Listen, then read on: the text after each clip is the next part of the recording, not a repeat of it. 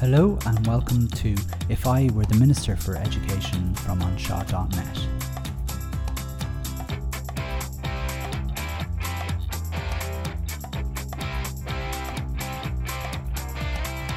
Episode 25. Provide free school lunches to all children. Hello and welcome to If I Were the Minister for Education. My name is Simon Lewis from onshaw.net. Now, before I begin this episode of If I Were the Minister for Education, I do want to start with an apology. On last week's show, I suppose I tore strips out of the Protestant community of Ireland getting easier access to teacher training college in DCU than everybody else. If you weren't tuning into the episode, basically this year in 2019, if you were a member of the Protestant community or any other Christian faith other than Catholic, you needed 105 fewer points to get into teacher training than anybody else. You can have a listen back. But anyway, I suppose on social media I got accused by a number of teachers of being prejudiced against a minority, and then also making all sorts of inaccurate claims. So I listened back to the episode just to see if that was the case, and in fairness I did get one thing wrong, so I would like to correct that. So if you go to last week's episode, at the very, very end I give a preview of the following episode, and what I did when I was introducing what I'm going to talk about this week, I stated that 11% of primary schools will be getting hot school lunches this year thanks to a government pilot project providing 36 schools with hot lunches. Now, of course, this is absolute nonsense. 36 schools does not equate to 11% of primary schools. It's actually roughly about 1% of schools. So I'm sorry about that. Yes, this week I will be focusing on Grub. A week or two after a freedom of request was revealed, information on the Hot Lunches project for these 1% of schools, the 36 schools that got hot school lunches in a pilot project. I think it's a pilot project anyway. I have a feeling this pilot project may become, a project for those 36 schools. Anyway, in this episode I'll be trying to figure out all about lunch provision in Ireland and why it is the way it is, and is it unusual compared to other countries around the world. So what I might do is, to start off with, I suppose, is to give a history of school lunches in Ireland, because I suppose I didn't know when the whole scheme started before I started looking into it, and I was kind of surprised to hear that it actually started over 100 years ago in 1914, before the Irish Free State even existed. But I suppose what didn't surprise me once I learned that was very little has changed since 1914. Basically, how it all began was in about the late 19th century, educationalists in England observed that children could not concentrate in schoolwork and learn easily while they were feeling hungry. And we know that obviously is true today. So in 1879, authorities in Manchester started providing free food to poor, hungry children. So pressure mounted on the government to encourage all education authorities to provide meals, and eventually in 1906 this legislation was allowed. It didn't oblige the local authorities to provide school meals, but it certainly allowed it, and this is why in 1914, because we were obviously still under the remit of the English government, that we were then able to provide school meals. Just to go a little bit outside of Ireland, and I always like to use Finland as our example because Finland are the kings of education, let's say. In Finland, school dinners have been provided since the Second World War, so a little later, but they've been used by the government. They were used in the government in the 1980s to introduce new dietary plans, which they wanted to address, and they actually successfully reduced, because of this, there was a high rate of heart disease in Finland. And actually, interestingly, this new school lunches or school meals program helped to reduce the rates of heart disease and subsequently mortality amongst the Finnish population, which is really, really interesting and really does prove the point that if you get to children as early as possible, you can make a huge impact. again, Finland are just amazing, aren't they? I mean, they really, really are. Anyway, our school meals program is now operated by the Department of Social Protection, and it helps finance the provision of school services or food services for disadvantaged disadvantaged school children. Not all school children, just children who would be perceived or qualify as disadvantaged. So currently what the Department of Social Protection does is it doesn't actually directly provide the food, which would make sense because it's the Department of Social Protection. It takes a backseat role and basically has no function in the provision or organisation of school meals, as most of you will know, because you are a school who shouldn't be responsible for that either, but you are. But basically what it does, this Department of Social Protection merely approves children's eligibility for these meals. It reimburses expenses and provides the funding. So that's kind of what they do. It has been studied quite recently, and in a European study of 18 countries, you won't be surprised to hear it is viewed as inefficient due to its high operation cost and the poor quality of food provided. And they go on to say that a lack of awareness, poor take-up and food wastage are considered to be further inefficiencies in the service. So as you can imagine, if a government department basically gives money and has no sort of overseeing role in the provision of the food of it, there's going to be problems of inefficiencies and things like that.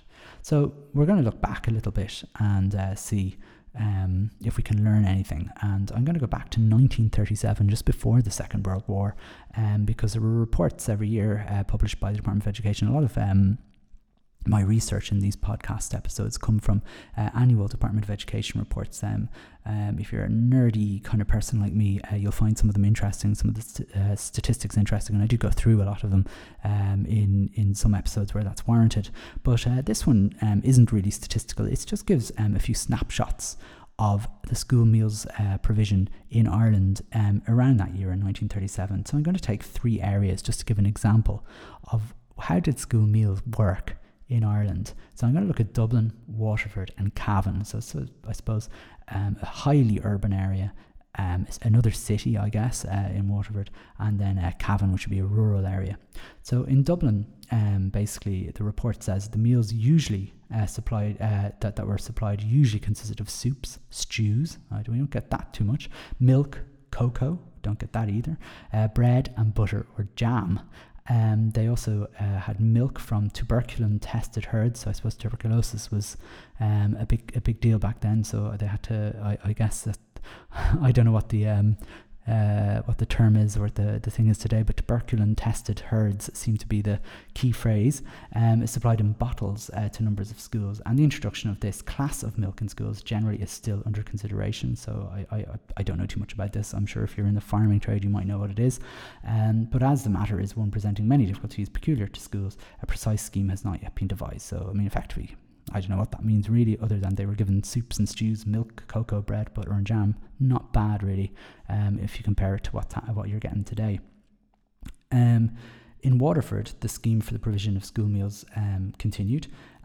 Milk was supplied in pint bottles, and basically the principal object was to give each child a separate supply of milk.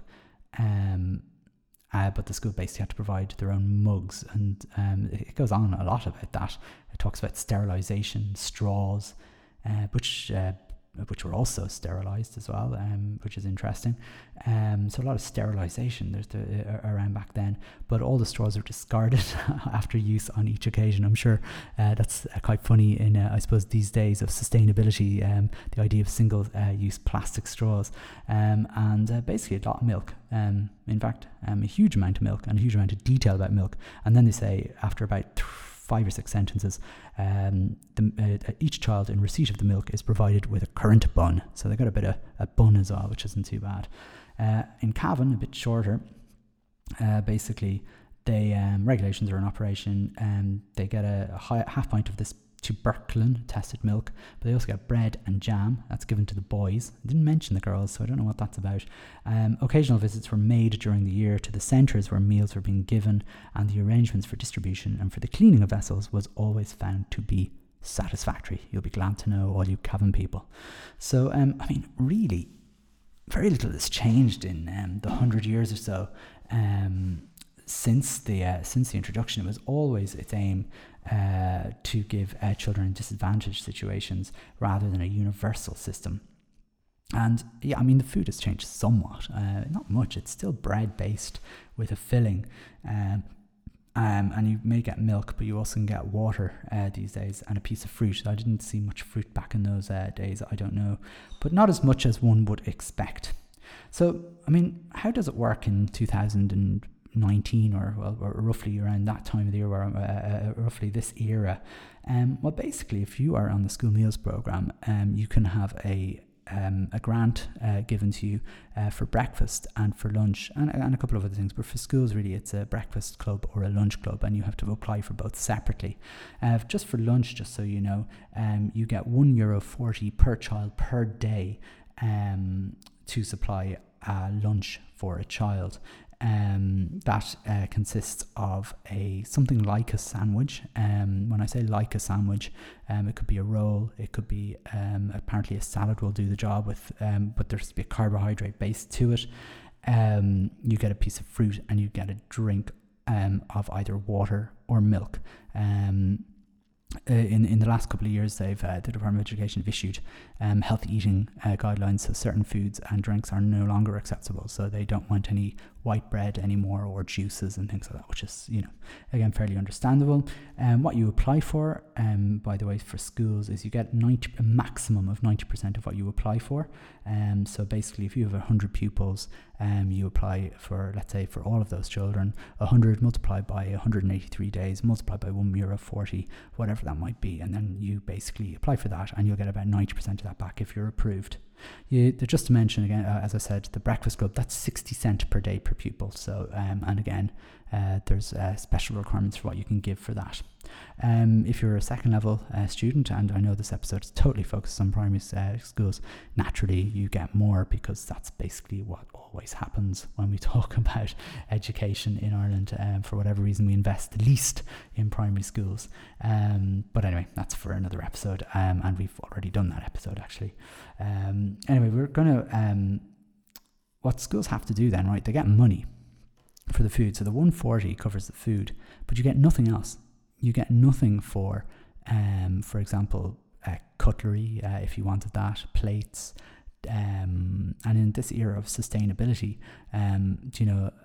we're moving away from single-use products like paper plates or plastic cutlery or straws or the likes of that. So, I mean, effectively, you're sort of constricted by what you can give children, because they really only have their hands, because schools don't have any extra money to be buying all this extra stuff, such as all this cutlery and plates, and also who's going to clean up after them, because they don't provide any staff. They don't provide anyone to prepare the food. They don't supply anyone to deliver the food. All that has to be done somehow from a magic purse, which is a bit annoying, I suppose, at best. But actually, what schools do, is they have to be very creative and inventive, and that's what schools do best. I suppose they find ways to do the impossible. I suppose the other thing that's a bit strange, and I there is a reason behind this, and I suppose it's not really about school, about this episode particularly, but it's related. Schools also have to have a separate bank account for these school lunches, and this is a result. I think there were 4 school principals that basically pocketed this grant at some point in the last 10-15 years. I think I talked about one in particular in sort of he went to jail for it when I used to do a roundup of the news on these podcast episodes. One of them got convicted and he went to jail for it, which is obviously good enough. I'm not really sure what happened in the other cases, but anyway, that's an aside.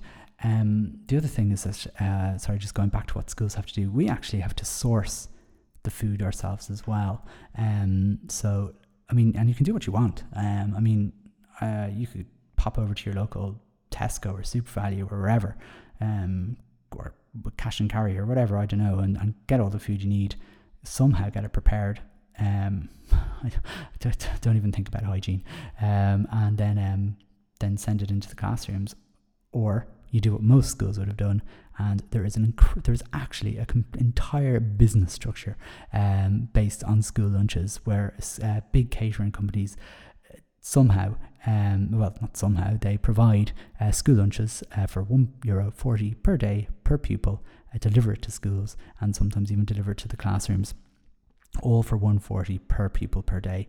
Apparently it's not that difficult to do, but as you can imagine, I think $1.40 for a sandwich, piece of fruit and water, it's not easy to do that very nicely. I mean, you'll get food that cheap, but is it very, very healthy? I wonder. Sometimes it takes a lot of invention for that to happen. But effectively, what this kind of whole structure now means that you've got a bunch of these companies vying for this business. I am in one of the schools with the school meals program, and every year I get, like, in the staff room around April, May, I get about 5 different companies sending me in platters of the most wonderful food in the world, and it's lovely for the staff room and everything else. But effectively, it's all the same. It's all kind of a sandwich, piece of fruit, and bottles of water, and then they throw in loads of stuff that you'll never get anyway from for the staff room in order to entice you away from the company you're in. So it's obviously a lucrative enough business if there's about 5 or 6 companies around the country doing it. But to be honest with you, because of the lack of everything else, it is a bit boring. Having the same food or the same I mean, if you think about when you're at home. If you stayed at home and you were having your lunch, you probably wouldn't eat the same type of lunch. You wouldn't have a sandwich every day. Now, maybe you would, but you'd usually have something different. But anyway, that's what the system looks like. That's what you get. So is there any research out there on the school lunch program or the school meals program? There kind of is, there has been, and from the bits and pieces I've looked at, I'm going to look at some of the earlier enough research, maybe 35 years ago. So basically back in 1985, the ERC did a report, and someone called Claire Carney, she is from UCD, she basically investigated the school's meal program. And this won't be surprising to hear for me. This is 35 years ago. She was basically examined to ascertain how and why the scheme came into being. Well, I think we've covered that. How they were administered in the past and are being administered at present. What needs they were set up to meet and are meeting today, which is interesting. So we know before they were for children, poor children as they were known. We now use the word disadvantaged. Basing the schemes on permissive rather than mandatory legislation clearly has proved a major impediment to their development, since successive government ministers have denied being accountable for their organisation or for the quality of the food provided. So that's a long-winded saying. Basically, the scheme isn't monitored by the government, and they deny any kind of thing because they outsource everything. Pretty much like education, as we discussed in the last episode and several other episodes. Basically, the Department of Education don't provide education.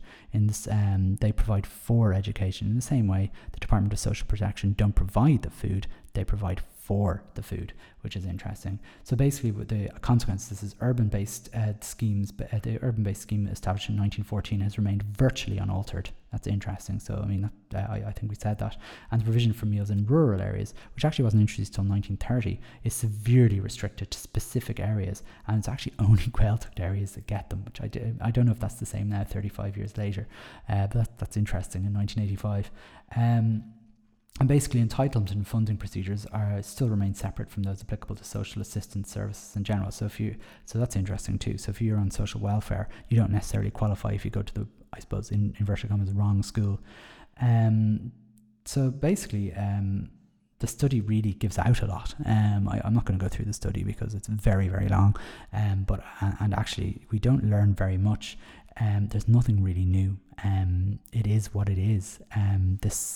Nothing has really changed for over 100 years, which is amazing. So we're going to look at other countries because often that's an interesting way to look at things, to compare how do other countries do school meals. And we'll have a look at some of the key findings of a recent study in 2008, which looked at 18 countries' ways of providing school meals. And I'll look at their key findings before I home down on a few of them. I'm just going to read them as they are, because they are quite interesting. And every time Ireland is mentioned, I'll go a little slower. So basically your provision, the key findings really that provision varies from a very limited services in countries. You'll never guess who the first country is. Yes, from a very limited service in countries such as the Republic of Ireland and Germany. Well, at least Germany's there. Yeah. And where only pre-packed sandwiches and soup are provided, resulting in many children making alternative arrangements. So basically I think that sums us up pretty well. And then it varies to countries in the UK, interesting, Sweden and Finland, of course, where a full canteen-style service is generally provided. Government funding of school meals also varies across countries, from long-term funding to cover the full cost of meals, that's Sweden and Finland, who are the two big ones out there, to the provision of financial support to drive and improve standards and take up of school meals. So England, Scotland and Italy, that's fine. And a third funding policy is seen in countries where government invest in meal programs targeting deprived regions. So that's more in South America. They also look at catering services. They differ between countries. Just to go through some of their findings, in Spain, they use external private companies who are contracted to provide school catering, whereas in Italy, 92% of schools have meals cooked in the school kitchens, and they source organic and local produce. God, that sounds like a dream. Italian food in school, and it's all organic and cooked on site. Wow, I think I might be tempted to move over there. The average spend on ingredients for an individual meal, generally across the 18 countries, ranges from 30p, this is all sterling, and only 31p in Wales. That was in 2004. Wow. To £1.50 sterling, so about €1.80 or so in France. That was in 2005. So we're not doing too badly with the €1.40. It's probably at that time, because I don't know what sterling was like, but it was in and around, I suppose, £1.20, I guess. Basically, the average purchase price of a canteen meal varies from 98p in America, which is tiny. Gosh, that's yuck, to £4.50 in parts of France. And most countries offer free school meals or reduced price meals to those families who qualify, with the exception of Australia. That's fine. However, in Sweden and Finland, free school meals are offered to all pupils in compulsory education, regardless of their ability to pay. And that's kind of what I'm proposing for us to do. I mean, this isn't hard. I mean, if Sweden and Finland can do it, we can do it too. And effectively, I'll go through my reasons a little later in the podcast, but that's basically what I'm looking for. Basically, and just to go through the take-up in these two countries, it says 95% of Finnish and 85% of Swedish school children eat a main course most days. Wow. So almost everybody. And over 85% of school food in 18 countries, the take-up is in Japan, for example. They're 85% take-up in Japan as well. But if we look at other countries, 9% in Canada. And the vast majority take packed lunches there. So these are just key findings. I don't know if any of this is interesting, but it might be nice to compare to Ireland. Many schools with canteen-style services serve 2 to 3 courses at lunchtime, although in France, 4-course meals are not uncommon. Wow, fancy. In most countries, except Finland, so packed lunches aren't actually permitted in Finland. That's very interesting. Many children take packed lunches. The dining experience differs across the countries owing to differing dining room capabilities and capacities, and more often than not, space is limited, although most countries try to accommodate pupils by providing adequate facilities and space for them to sit down and eat their school meal or packed lunch. And in many countries, it's not possible for schools to have dedicated rooms for dining, and hence some dining areas are multi-purpose. So, I mean, like your school hall. So it says assembly or sports halls often hold other classes as well. So it's normal that schools in Hong Kong and many in Japan don't actually have a dining hall, and children eat in their classrooms. I think that's very like Ireland, but for different reasons. I think many of you might have seen the video on YouTube of Japanese children serving each other their school lunches in the classroom and how they tidy up after themselves and everything. It looks, it's amazing, really. I suppose it's not really amazing. It's what we should and could be able to do. In Italy, children sit down around round tables with tablecloths and proper crockery and cutlery to enhance the whole meal experience. That's very interesting, and I have to say. And basically it says lunchtime should be given due to consideration when planning the school day to allow all pupils to benefit from the social experience provided by school meals. In the UK, the lunch typically runs from between 30 and 60 minutes, so you get 30 to 60 minutes to eat your lunch. Eat, okay? In Finland, you eat for 30 minutes, and in France, it's at least 45 minutes. In Japan, it's up to 50 minutes. But usually it reduces in secondary school. Sweden, it's 70 minutes long. Breakfast clubs are becoming increasingly common in many schools, especially in the UK, and the provision of breakfast or morning snacks in France and Sweden is encouraged, and only Sweden and Finland provide free school meals to all pupils in compulsory education, regardless of their ability to pay. I think I said that already. So behold Finland again, and Sweden, but behold Finland. They're always up there. And why? I mean, another reason, they're providing free school meals to children. Why is their education so good? There must be a link between feeding children good food and learning and their learning abilities. We'll have a look at again some of the go a little bit further into why is Finland so hot as usual. Well, their labour costs are reduced in Finland because from primary school children serve themselves and they clear away their own trays. So there you go. They actually, that's very interesting. So if you have a canteen, children are able. So if you've ever been to IKEA, which I'm sure you have, and I know that's a Swedish company, but I would imagine it's very similar. You know the way at the end of your IKEA meal, you clear stuff away. No one does it for you. And we seem very capable of doing that. I don't think, I think that's something to learn. But anyway, they said in 2007, the average cost of producing a free meal in Finland in 2007 was €2.31.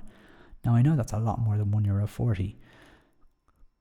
It's interesting though. I mean, the cost of living in Finland is obviously higher than Ireland. So maybe when we take that into account, could we be down to about €2 per child? I don't know. The cost of the ingredients to the local authorities is 92 cents. So actually 1.40 we give for the food. They only need 92 cents for the food, which is 40% of the final purchase price of the meal. So look, this is possible. I mean, those figures are very possible. We'll look at free meals here, and they're available to all in compulsory education. So from the ages 7 to 18 in Finland, so you get a free school meal every single day, and basically 99% of children eat their breakfast, and 94% have a daily school lunch. And according to the study in 2003, basically 95% of all pupils eat the school lunch. So that's huge. They have a cafeteria style service, and the dining area is often referred to as a restaurant, and it's got lots of long tables, real crockery, real cutlery, and the teachers and pupils sit together, and the school lunch basically supports learning of manners, Finnish customs. So again, a bit of learning can be done here, and lunch can happen from any time between 10:30 in the morning and 12, usually lasting for 30 minutes. Packed lunch, they're banned. And a meal has to contain a main course, a salad, drink, and bread and margarine every day. There is no choice, although increasingly schools obviously are offering something vegetarian because of dietary requirements. So that's Finland. That's all they do. Now, to be honest with you, there's nothing really there that's undoable. Let's go back to Ireland. So Ireland provides to disadvantaged kids, so about 400 schools, so about 13%. We got around my percentages right this time, this week, and they provide a very limited and inefficient service, as they call it. But as well as that, the Irish government supports these other schemes, these short-term schemes to all schools.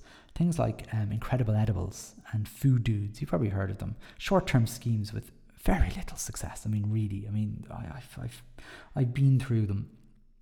I mean, for example, and I don't mean to pick on one, but one like Food Dudes. Food Dudes is where this, I don't know what company it is, but or some agency anyway.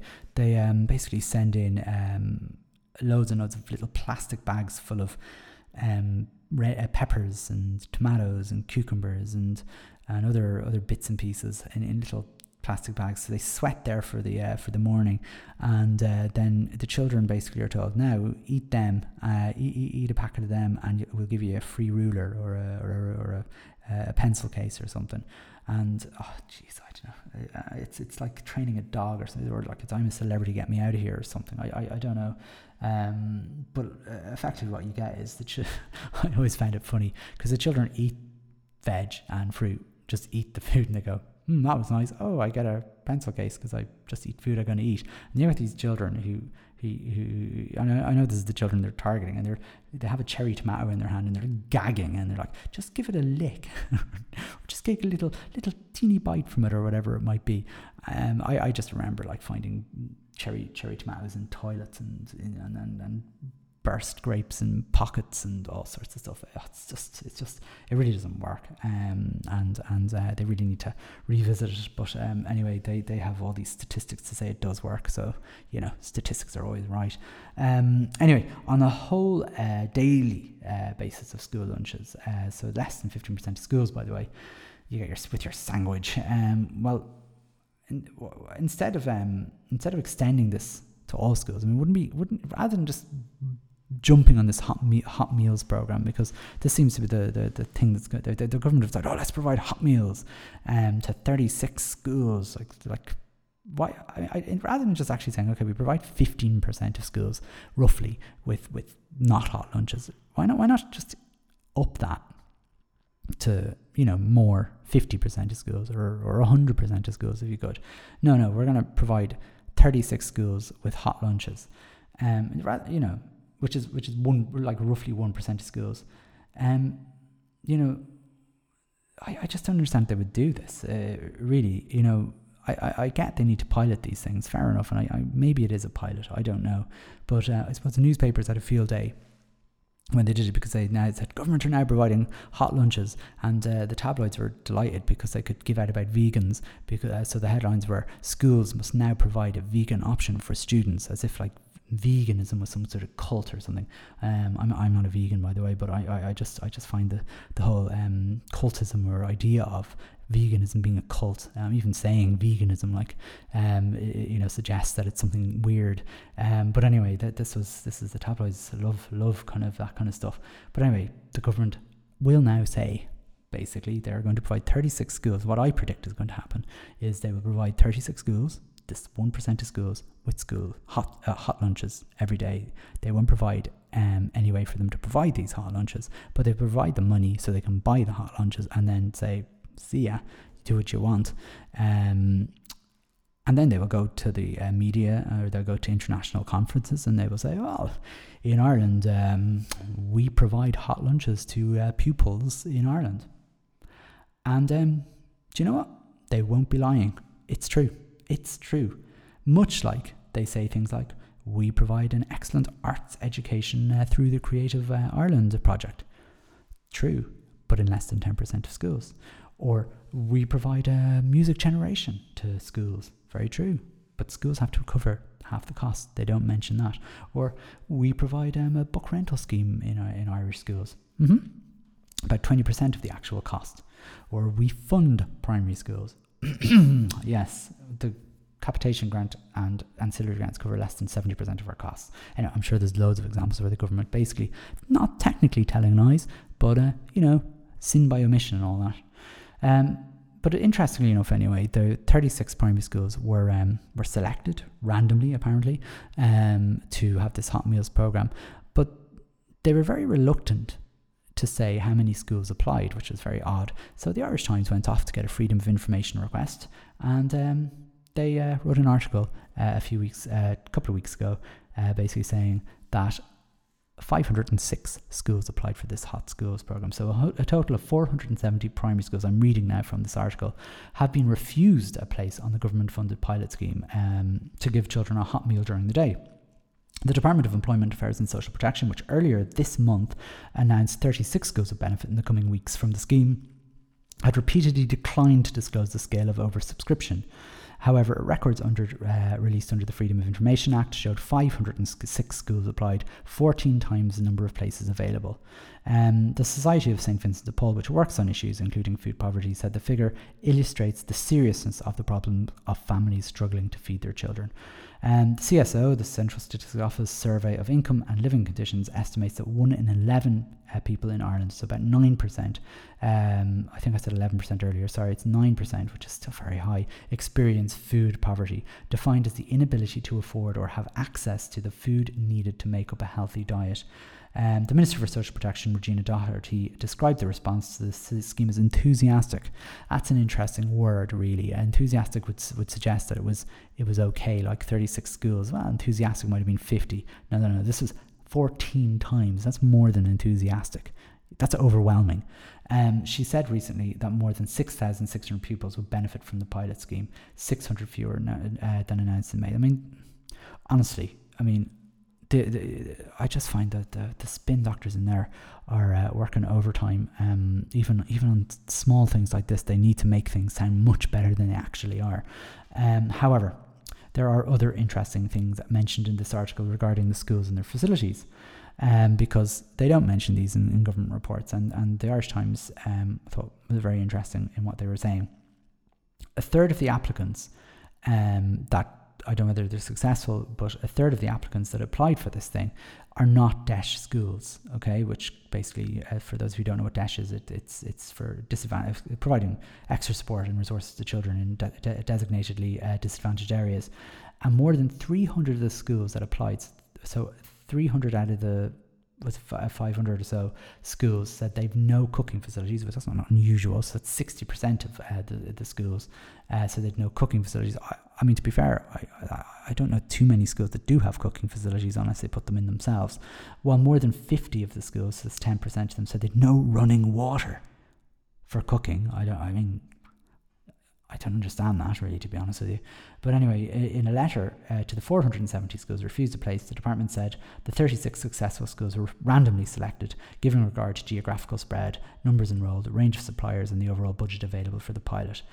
So I don't know what that means, because they didn't list 36 schools that benefited.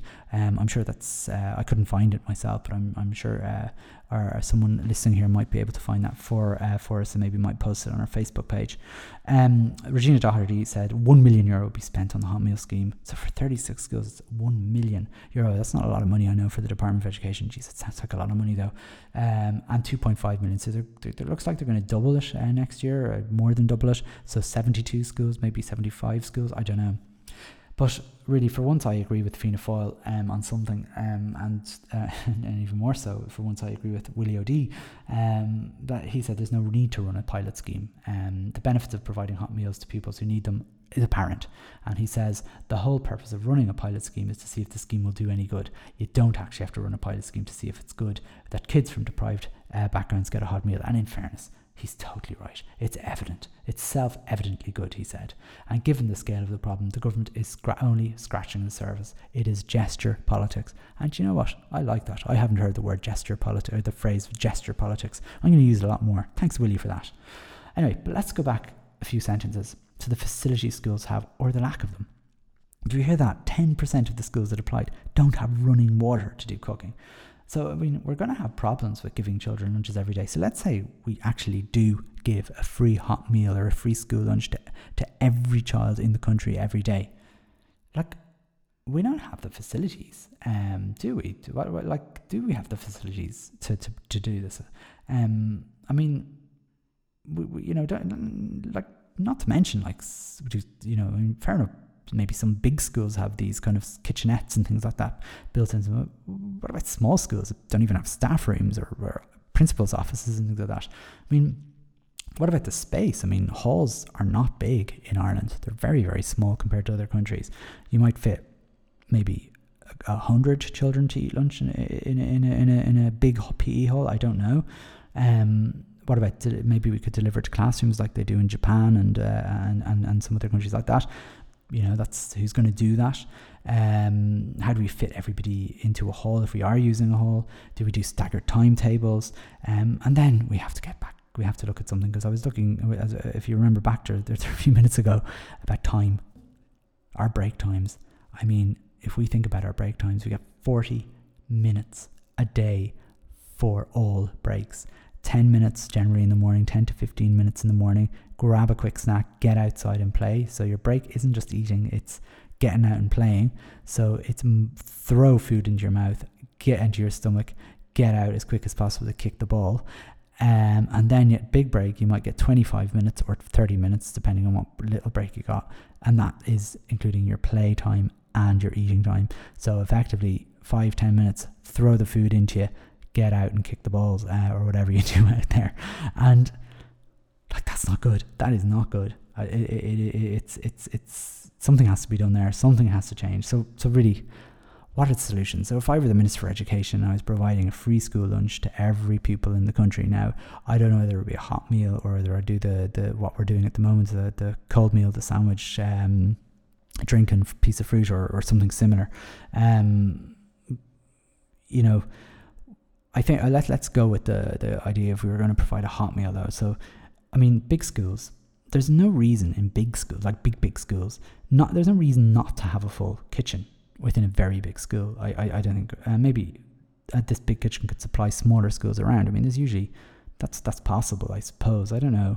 I mean, there's an interesting company out there called the School Food Company who provide who actually build a kitchen inside a big school, inside school, get staff and actually provide the food within the school. It's a very interesting concept. We're currently having a look at that. I think we're the first primary school in my place to have a go of it, and it's so far. I mean, we're only a week or two into it, and it seems very, very good. It's worth really checking out. They have a lot of involvement in secondary schools, obviously, because there's more money in them. So something interesting about getting a company into the school to actually source and supply the food to the pupils if the school's big enough. That's the thing.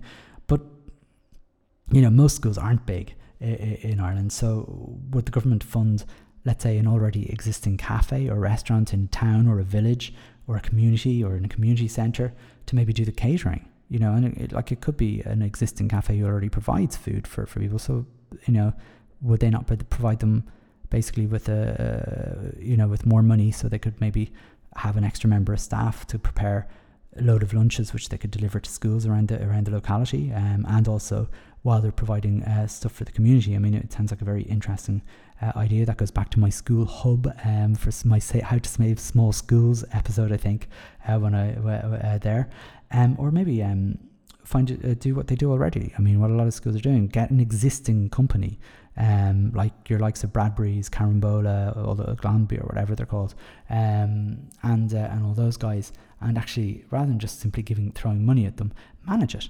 Like, create. I don't think they need maybe they don't need another Quango to provide school lunches, but what they're doing right now is just throwing money and not really caring what goes about it. So maybe they would save money by tendering the school lunch program out to different localities, I suppose, and managing it and getting a bit of evidence around it. Look, it would be especially helpful as well for small schools for things like that. And then the elephant in the room, I think it's the elephant in the room, and I touched on this a few minutes ago and I didn't answer it. Time. We just don't have enough time to eat. If you think of France and Sweden and all these countries where it's like up to at least half an hour to eat, not just to play, to eat. And I mean, most schools you might get 5-10 minutes. It's not enough, and it doesn't make sense, and it's not right. So I suppose, do we increase lunch time? And if we do, what gives if that's the case? Do we stay extra in school then? Is that something we'd be willing to do to provide good lunches? Would we be willing to add an extra 20-30 minutes to the school day, so that children and us as adults can eat? I mean, you're a teacher, probably, if you're listening to this. I mean, if you can think of let's say 12:30 is lunchtime, the bell goes, you say, get out to the kids. By the time you get down to the staff room, it could be 10 minutes is gone, and you've got another 10-15 minutes you're queuing up for the microwave, maybe, and by the time you get your food on your plate and your cup of tea or whatever it might be, you might have 5 minutes to shove it all into you. So I mean, would you do an extra 20 minutes a day to get for lunch? I don't know. It's just worth asking. Or do we look at the discretionary time that's there and maybe prioritize that? I don't know. It's a question. Another issue coming up is does providing school lunches help in the long term? It's a question that needs to be asked, because there's loads and loads of calls every year about school lunches. Oh, we should provide more food. But on that is, we should be teaching children how to cook. I mean, I hear this all the time, that this is a really important skill and we should be teaching children how to cook. Now, it's an interesting proposition. Look, I mean, I don't think it's the same as the other nonsensical ones, like we should be teaching children how to drive or whatever. And because everyone does have to cook at some point. Now, I'm no chef, really. I like cooking, but I'm a teacher, and I don't know if my skills and repertoire go into showing children how to cook. But if school has onboard catering, maybe it's possible to get them to help into the kitchen in terms of food prep and watching how food is cooked. But most schools don't have these facilities, and actually, to be fair, almost every school doesn't have these facilities. And basically, if it's hot food's going to be prepared off the site anyway. So it's unlikely, even in that scenario, that children will see food actually being prepped. So ultimately, are we really helping the children by simply giving them food? It's that whole thing. If you give a man a fish, he'll eat for one day, but teach a man to fish. That, I think it's that one, isn't it? But it's something I guess we'll have to look at. I think, though, it's something to look at second level. I think we can give children food until primary school, but in secondary school, should we make home ec compulsory in first year so children learn how to cook? I think so. I think that's something that could definitely happen. They do have the facilities, and if a school isn't doing home ec, they need. I think that's a shortfall that they need to fix and pronto. Anyway, my conclusion is really for this. I think I've gone on to go through the history, go through some of the things we might be able to do, go through some other countries and what they do, and how it doesn't seem that unachievable really. But basically 9% of Irish pupils are experiencing food poverty right now. I mean, that's almost it's 1 in 11 kids. So that means in your classroom of 30, 3 of your kids on average are experience food poverty. Now, it's not confined to certain disadvantaged areas. We know that now. I mean, yes, it's more concentrated in certain disadvantaged areas, but there probably isn't too many schools in the country where there is no food poverty. However, even if they're not in poverty, it's really important, I think, for children to eat something decent every day. Just because you're not in poverty doesn't mean that you're eating well. And actually, children learn a lot from what other children eat. So I mean, I have a kid, and when he's at home, he won't eat half the food you kind of give him, and he's in the mood. But if he's in school, geez, he'd eat anything. I remember,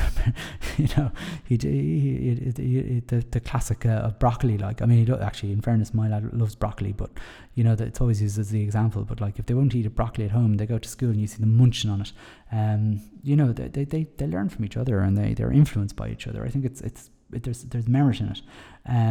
But basically, if you're making lunch for the 9% of kids every day, what about why not the 100%? I mean, you may as well. It's not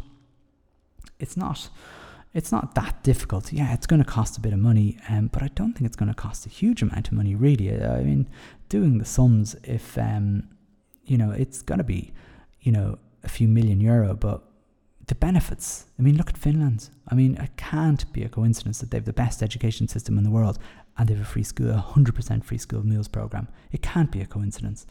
As I said, children get to try different foods and they might take an interest. And while it's probably not possible in primary schools to get children involved in cooking and preparation, there's really no reason you can't give them a good start at trying different foods at primary level, so that when they reach second level, they can learn how to make their own lunches and, maybe maybe come up with their own ideas for lunches too.